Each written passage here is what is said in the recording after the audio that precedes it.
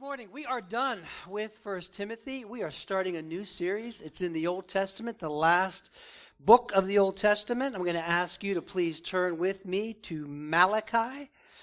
Yeah, it's a short book, 4 chapters, but so powerful and so relevant for us today. That's why God's Word is timeless and it's transcendent. So it applies all the time, everywhere, no matter what the age is. You can't say it's old-fashioned, it's gone out of style. No, God's Word never does that, right?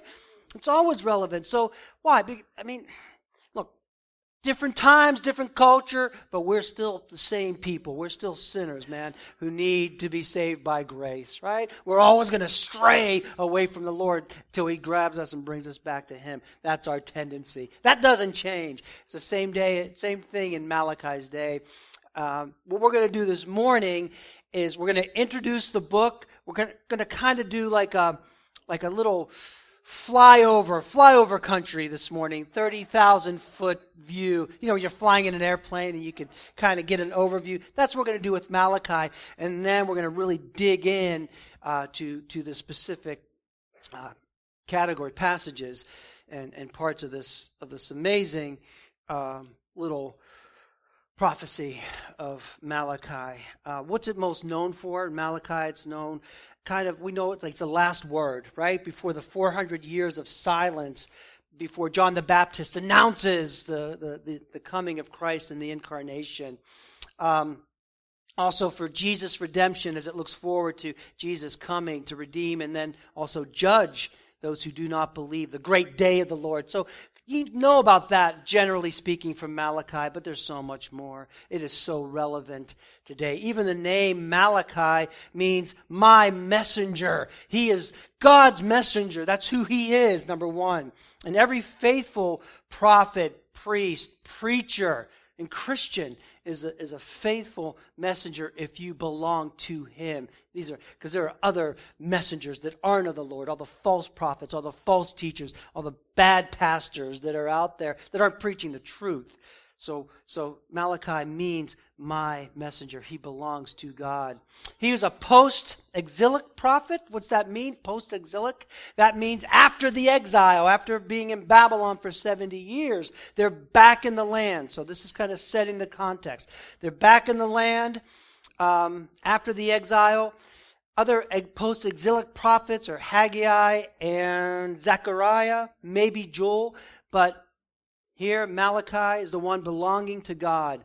And again, those messengers confine themselves. A faithful messenger, again, whether he's a prophet, priest, pastor, will confine himself to God's message, to God's word. He's not going to go beyond it. He's not going to add to it. He's not going to take away from it. He's going to give it to you straight as the Lord gives it to him. So his words, his teachings, his exhortations, God's expectations, God's commands, that's what a good messenger, that's what my messenger brings forth. We can't add anything to the word.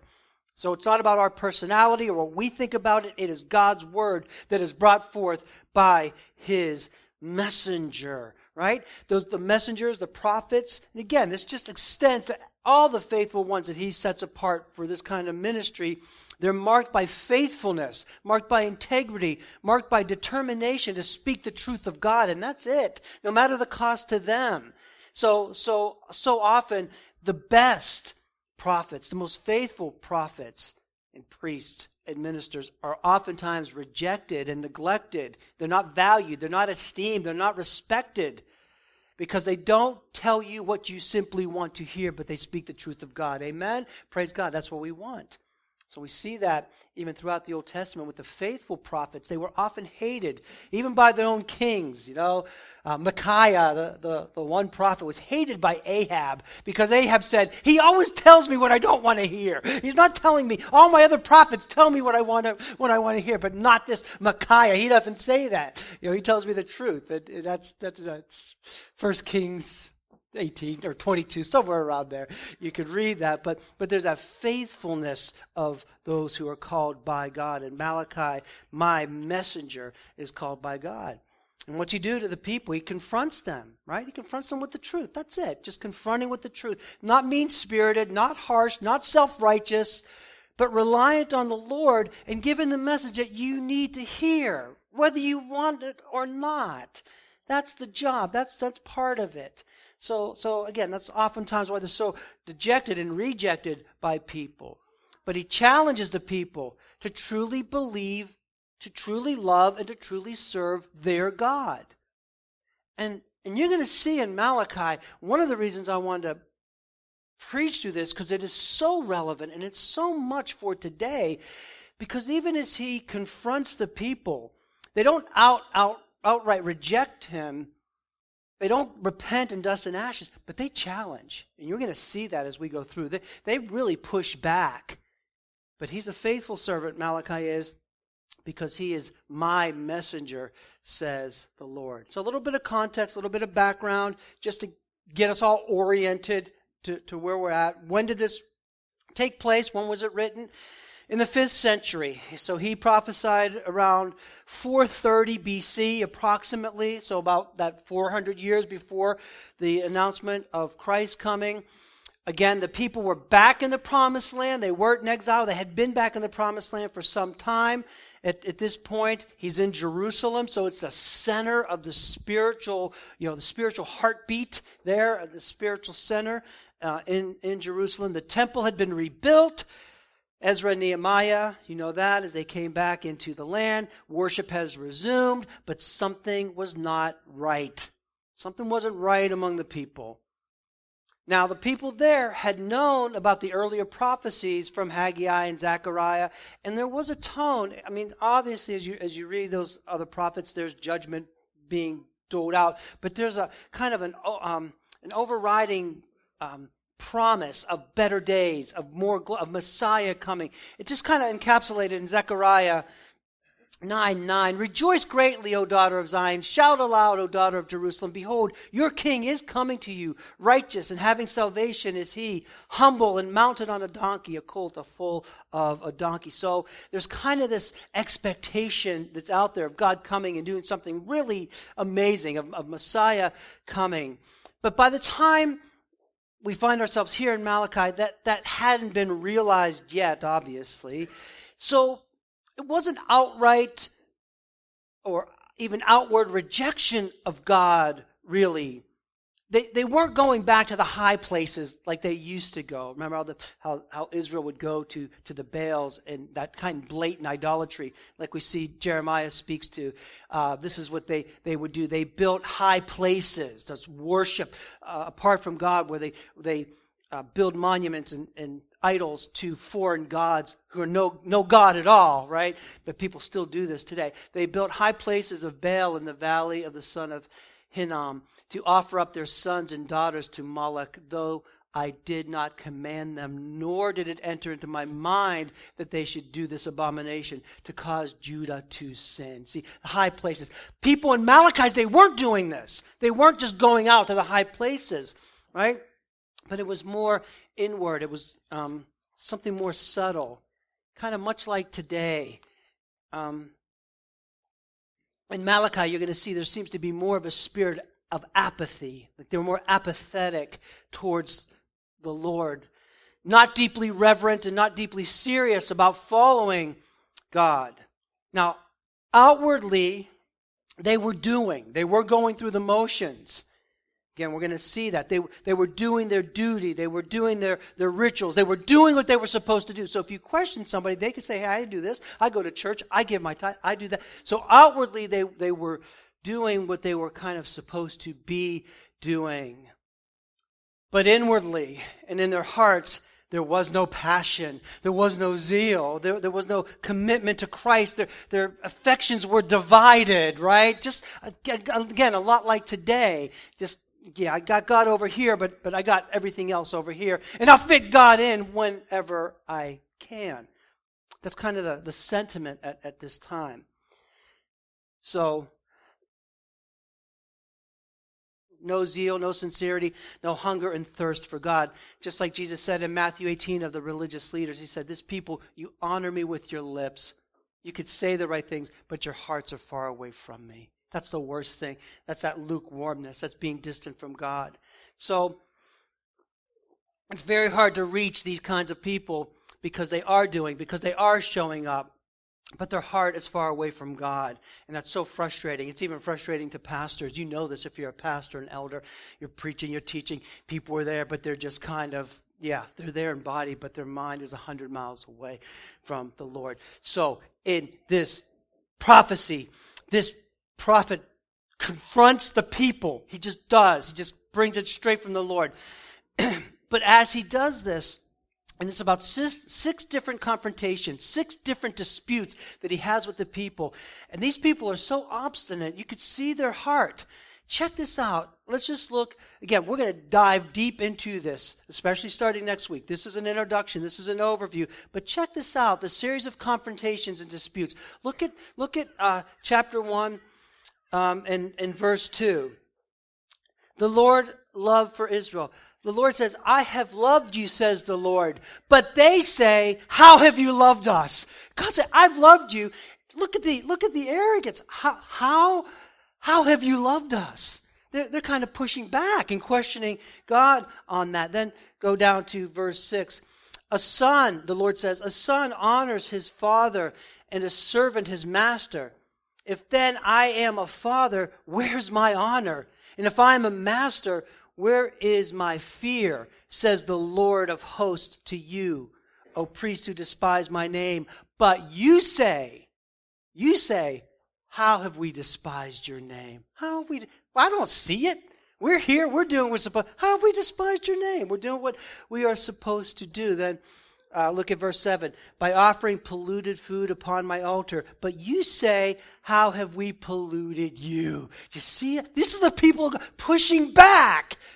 You go to chapter 3 and look at verse 8. Will a man rob God? The Lord asks. Yet you are robbing me, but you say, how have we robbed you? They don't even see it. They think they're okay. They're just kind of in this place where the apathy is set in. They're just going through the motions and doing what they are supposed to do, but they're not loving God from their hearts. They're denying, they dispute with God. Every single charge that the prophet brings, man. It says something about the state of their hearts, doesn't it? Yeah, they think that they're okay. In fact, they're not. And we're going to see that as we go through this. There is apathy there. There's a problem. And this kind of attitude of kind of being apathetic in this way is very indicative of people, even God's people, in times of relative peace, in times of relative prosperity. You know, that sameness. Everything is the same week to week. We don't have to worry too much. We're not having to worry about being persecuted, at least not right now. We don't have to worry about where our meals are going to come from, those kinds of things. And if we serve the Lord, if we meet like this, we may very well be in trouble. We don't have to worry about that. Not right now. We haven't had to worry about that.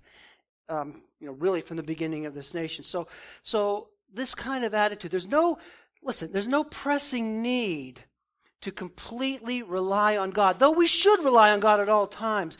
But sometimes when times are like this, we can kind of lose our focus, right, on the Lord and our trust and that absolute dependence upon Him.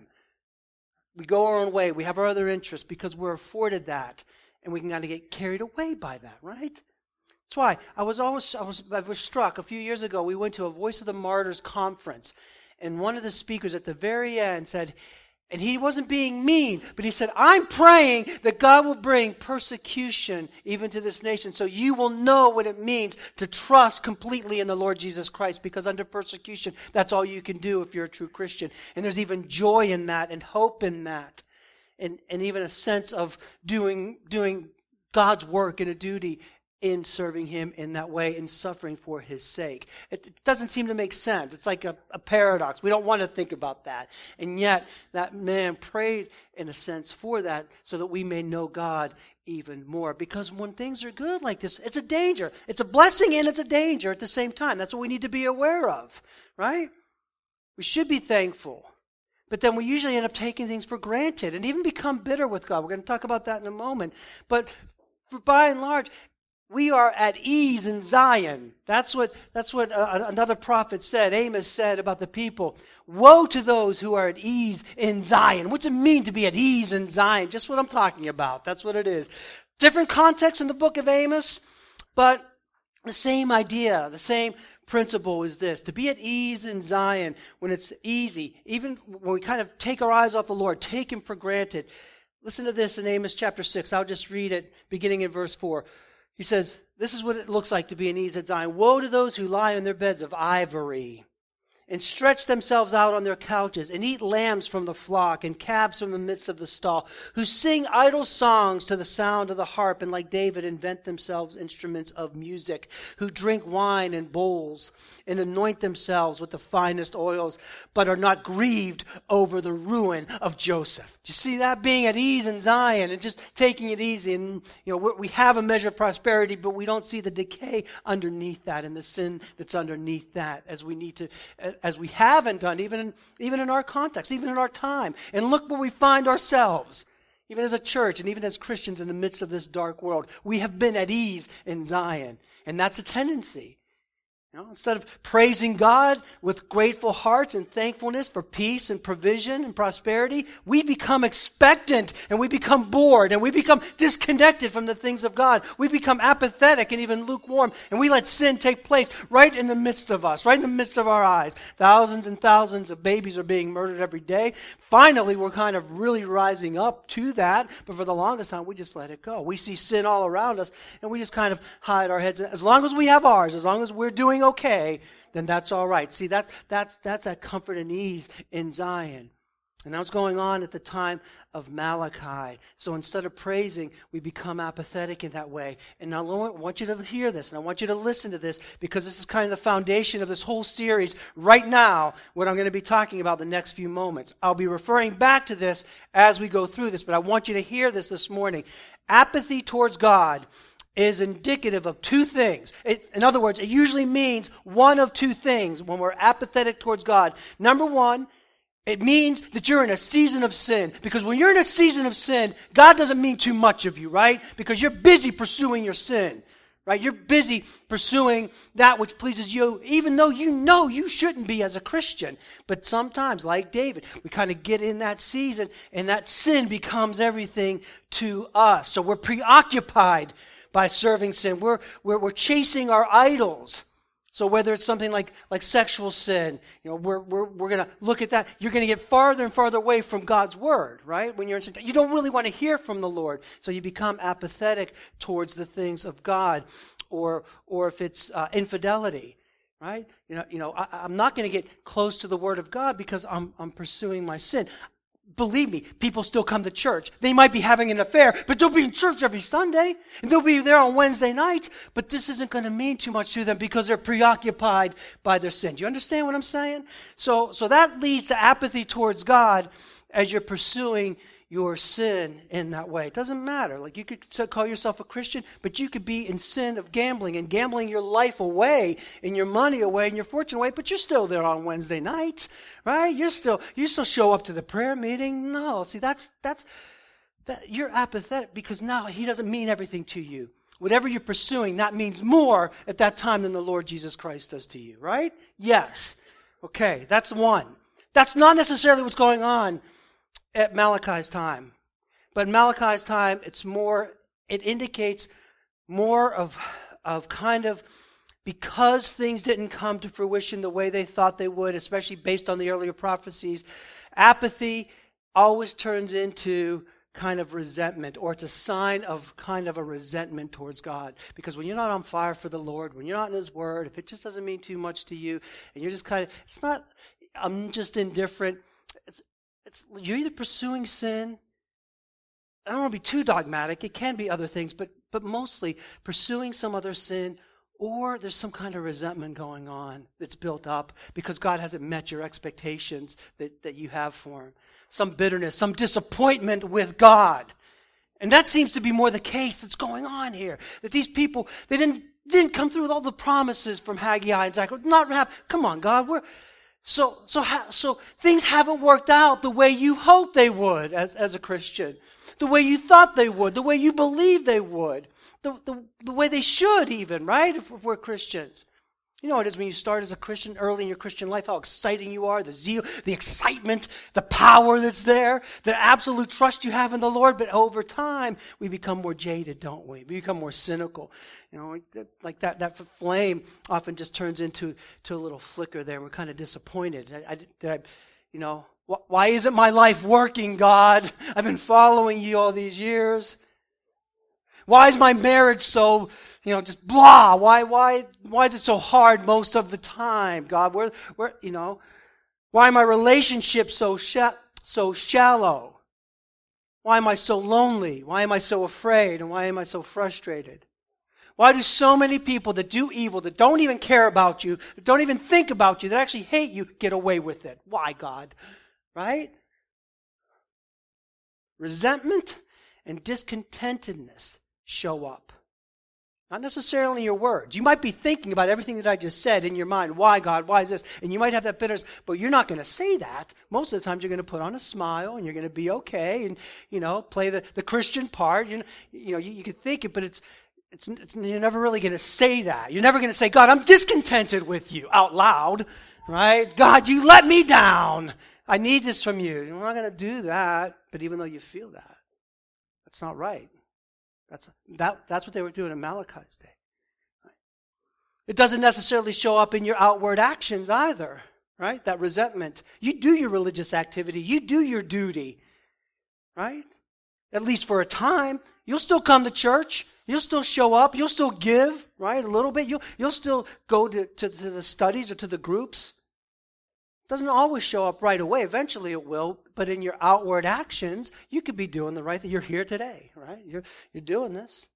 So you could check the boxes. That's what they were doing. They were checking the boxes. Your offerings are terrible. You're bringing the worst thing. What? How are we doing that? I'm bringing my things. See, but God's going to dig in and say, okay, you're bringing them, but you're bringing the worst that shows that you're apathetic, that you're resentful, that you're not serving me, that you're not really trusting me, that you don't really care. So we'll get into that as we go through the book. And the hope is to turn this around, to wake you up, to say, yes, I do want to come and remember my first love. So it ends really, the hope is really to be back in that gracious relationship with the Lord.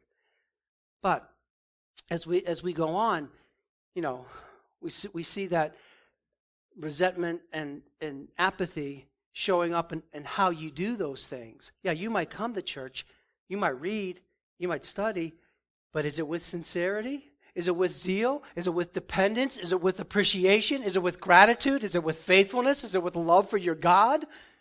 Or, as the case here in Malachi, is it obligatory? Is it routine? Is it half-hearted? Is it lame? Is it leftover? Is it warmed over? Is it getting over on God in that way? Just doing because you have to. This is not what our God deserves. He deserves the best that we have for Him. We can't do this with the Holy One who loves us, who sent His Son for us. How can we do that? But we do it all the time. That's what they were doing in Malachi's day. It's going to affect your relationship with Him. Because when you're apathetic and when you're bitter, and that turns into that resentment, on different levels of resentment, you know what that does? It kills your relationship with the Lord. Because you're going to fail to remember His tender mercies. They're just going to seem like something way in the past, like a distant memory, way back when. But now this is the reality. So we fail to remember His tender mercies that are new for us each and every day, right? You don't think about, all you think about is the problem. All you think about is, I need this. Why isn't God doing this? You don't remember, God, how good you were to me. How you rescued me from sin. How you love me. You don't think that way when that bitterness sets in. We quickly forget the benefits from salvation to His provision for us. You know what we like to do a lot of times? We like to look back to Egypt. Just like this, the children of Israel, when God delivered them, after a while they ran into some trouble. What did they do? Did they continue to trust in the Lord and praise God? No. Oh, I wish we were back in Egypt. It was a lot better back there in that bondage and that slavery, right? But at least we had this to eat and that to eat. What do we have here? What's God doing for us now? You see that attitude? That shows up all the time. We have to guard against that. That's what Malachi is addressing. We lose that providential perspective. And you know what I mean by that. In God's providence, everything happens according to His decree. It's unfolding according to His purpose and plan. We need to see our lives in that view, from that view. Right? We love the good providence when great things happen and things happen that please us, that are good for us, and we should. We rejoice, we praise God. Oh, in God's providence, He brought us here. In God's providence, He did this. But what about His hard providence? When you don't get the things that you've been praying for and want, when sickness does come, when relationships are difficult, and times are really hard, what about the bad providence? Do we praise God for that? Do we look to Him and thank Him that He's in the midst of that? And Lord, what are you teaching me through this? And how can I rely on you more? It is. We praise Him when there's providence is good providence. We praise Him in the hard providential times. Amen? That's what we do. We're always praising and trusting in Him. These people have lost that perspective. When we have this, it just affects your contentment, your peace, your joy, your disposition, your love, and your obedience. And that is a sin. And that's the bottom line. This is why I'm laying this on today, because I want you to understand this is kind of foundation. This is underneath. As we go through this book, we're going to keep coming back to this. Because when you're like this, and when those people were like that, when those people were doing that to the Lord who saved them, the Lord who brought them back into the land, temples rebuilt, they have those advantages, that relative safety and protection. Do they praise Him? No. Do they thank Him? Not really. They become apathetic. They're bitter. And then when they're confronted with it, they say, what? Aren't we doing this? Aren't we doing that? But when we have that sense of that, when that bitterness sets in, or that dissatisfaction with God, where you're saying, and here's the sin, here's the nub, you're saying, you are not sufficient for me, God. You're not sufficient. You're not enough. You're not good enough for me. That's the bottom line. That's a hard attitude, and that's a sin, and I think that's what Malachi is really getting at. They forget 2 Corinthians 12:9, where Paul says this. Paul asked for the thorns to be removed, but God said, my grace is sufficient for you. My power is made perfect in weakness. And Paul gets it, and he says, therefore I will boast more gladly in my weaknesses, so that the power of Christ may rest upon me. That's the attitude that we need to have. And even Malachi is kind of pushing for that in a sense. This can kind of be added to Malachi in that way, to be trusting in Him. Because you're saying otherwise, that you're not satisfied with the only one who can completely satisfy you. In other words, who else is going to do that for you? Yourself? No. You can gain all the money in the world. That's not going to satisfy you for long in what you need and in your heart and permanently. Only He can satisfy you. And that attitude is saying, no, I'm not satisfied with the only one who could fully satisfy me. Can your spouse fully satisfy you? No. Can your job? No. And there's nothing in this world that could fully satisfy you, only Christ. And these people are turning around and saying, no, sorry, not enough. That's the bottom line. And that's what Malachi drills down to, and he calls them back to God. That's what he's doing. He's calling them, that's the good news. He's calling them back to God, to repent, to turn back to their first love, not to be lukewarm. Again, we'll talk about that as we go through this. Now, I want to make a distinction. I want you to hear this. There's a difference between discouragement and discontentedness, or dissatisfaction with God, or resentment, which kind of shows itself in that apathy, or that sighful kind of rejection or resignation. I guess this is the way it is. That kind of thing. Now listen, we're allowed to be discouraged. Go to Psalm 13 with me. Let's go to Psalm 13 together. You're definitely allowed to be discouraged. We don't have to put on the happy, smiley faces in the situations that are difficult. David never did that. We're not taught to do that. So Psalm 13 says this. And this is lamenting out to the Lord. And this is discouragement. David says, how long, O Lord, will you forget me forever? How long will you hide your face from me? How long must I take counsel in my soul and have sorrow in my heart all day? How long will my enemy exult over me? He says, consider me, look at me, God. Where are you, right? O Lord my God, light up my eyes, lest I sleep the sleep of death, lest my enemies say, I have prevailed over him. Let my foes rejoice because I am shaken. That's a man who is discouraged in many ways. And that's all right. We can go to that place. We could be discouraged, but never dissatisfied and never resentful of God because of our circumstances. Look how this psalm ends. That's deep despair. He's out there and he's saying, look, God, look at my life. This is hard. Where are you? I don't get what's going on, what's happening. But then in the end, he says, but I have trusted in your steadfast love. My heart shall rejoice in your salvation. I will sing to the Lord because he's dealt bountifully with me. On the one hand, he's saying, Lord, where are you? I'm in trouble. My enemy's overtaking me. The next moment, he expresses that confidence in the Lord. It's okay to be discouraged. Job, after he lost everything, what did he say? Though he slay me, yet will I trust him. But what did Job's wife say? Right? Why don't you just curse God and die? See, that's resentment. That's bitterness. God took everything away. God brought this upon us. He's allowed this to happen. The circumstances are terrible. It's gone. Just curse him and die. Let's be done with it. That's discontentedness. That's resentment towards God. We're not allowed to go there. That's sin. And that's what was happening in Malachi's time. The people, in subtle ways, they are going there. Right? Oh, you'll show up at church bodily, but your mind and your heart, you're a million miles away. Oh, I go to church. I could check that box. Are you? Okay, good. You're here. I'd rather you not be here if you're not here and engaging in your heart and your mind. If you're just here in your body because now, oh God, didn't I go to church in that way? It shows up in your time with God. What's your time with God like? In word and study and prayer. If you're apathetic and kind of resentful, that's kind of a sign that this time with God is just optional. It's kind of like optional. It's not optional if you're in the Lord. Obedience is seen as minimal.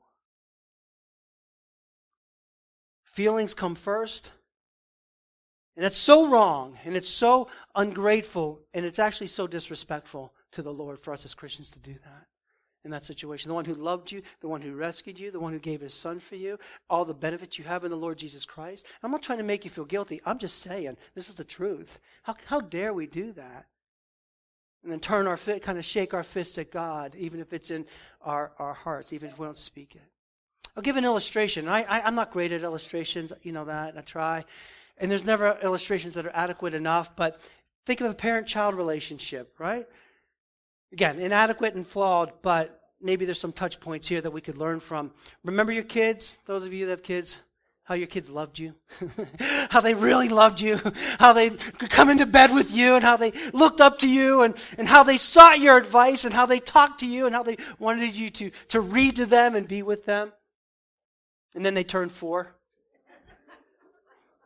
Right? But seriously, as the kids grow, so often and I know parents are flawed. That's why this is a flawed illustration. We're not God. But nevertheless, as the kids grow up, they listen to you because they have to listen to you. Right? And that works for a while. See, that's what it's like in Malachi's day. Yeah, I'll listen to you because I have to listen to you because I'm supposed to listen to you. Not because I love you so much. Right? But there's that resentment. They keep the rules just to avoid trouble. Right? When they keep the rules, if they're not trying to get over on you as they grow up. Right? But they'll do that just to avoid trouble. How would you like that as a parent? You're doing it not because you see how much we love you and want to keep you safe, but just so you stay out of trouble for a little bit of time. As a parent, that makes us feel they have no respect. They have no love.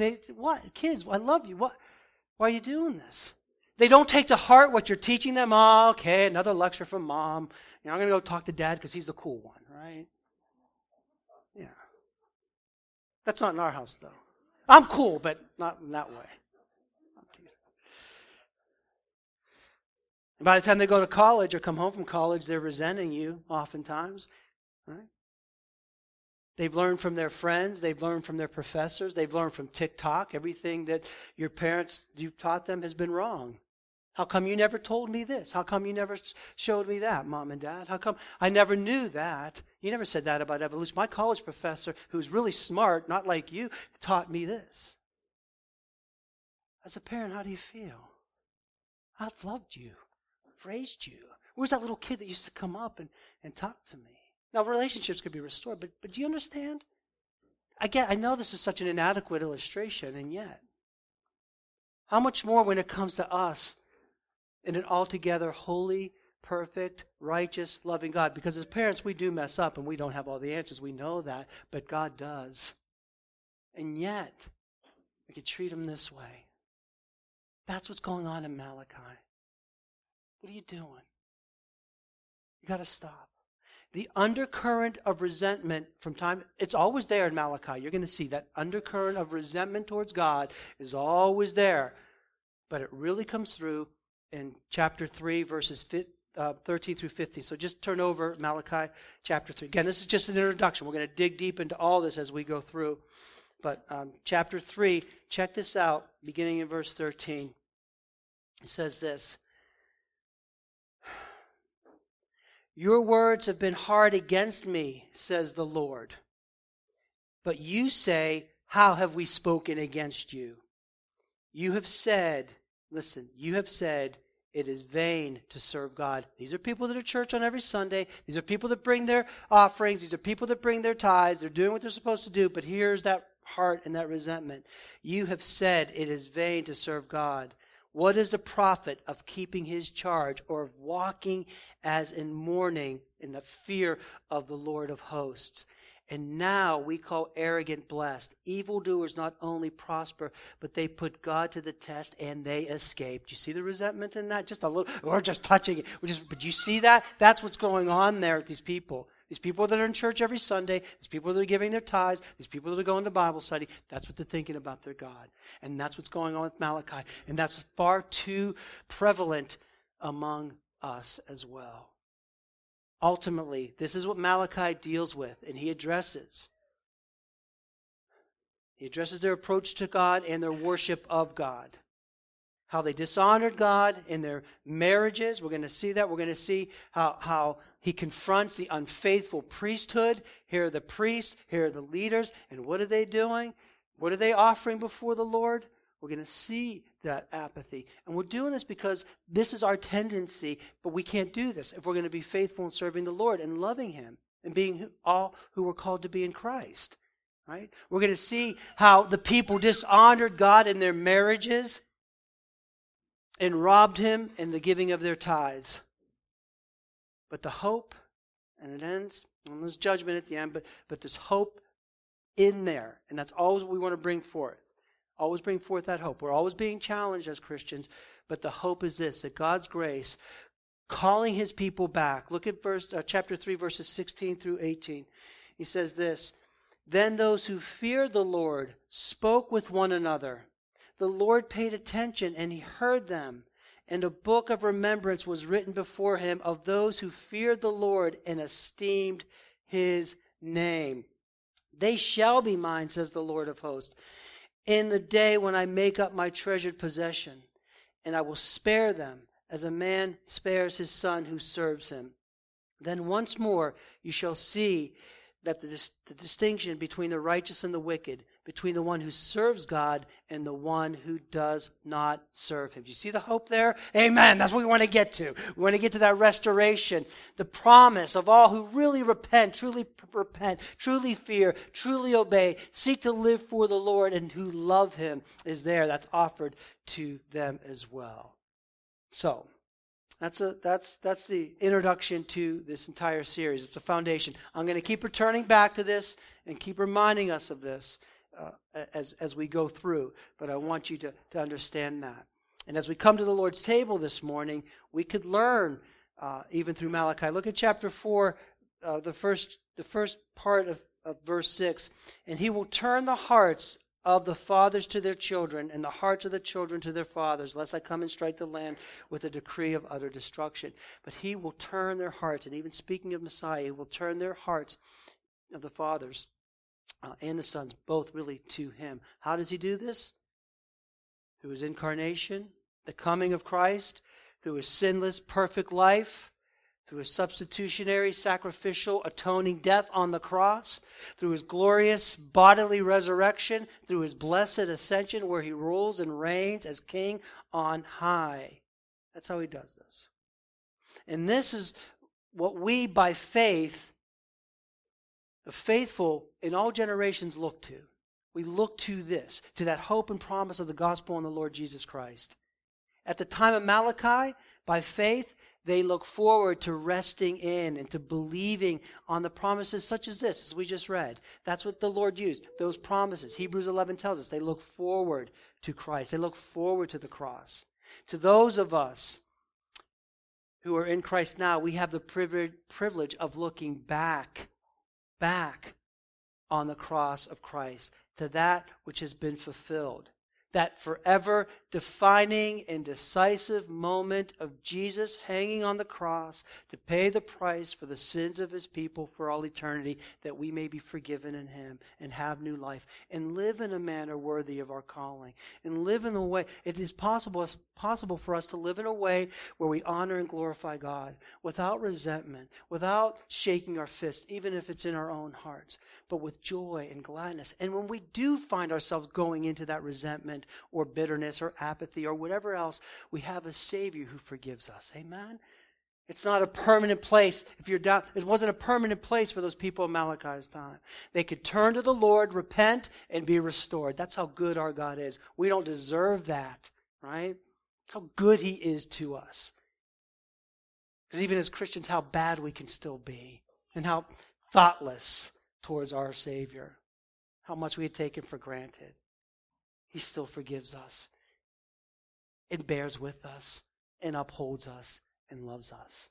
And that's seen at the cross. So that defining moment, that decisive moment in history that clearly demonstrates John 3:16, that he so loved the world that he gave his only begotten Son, that whoever believes in him will not perish but have everlasting life.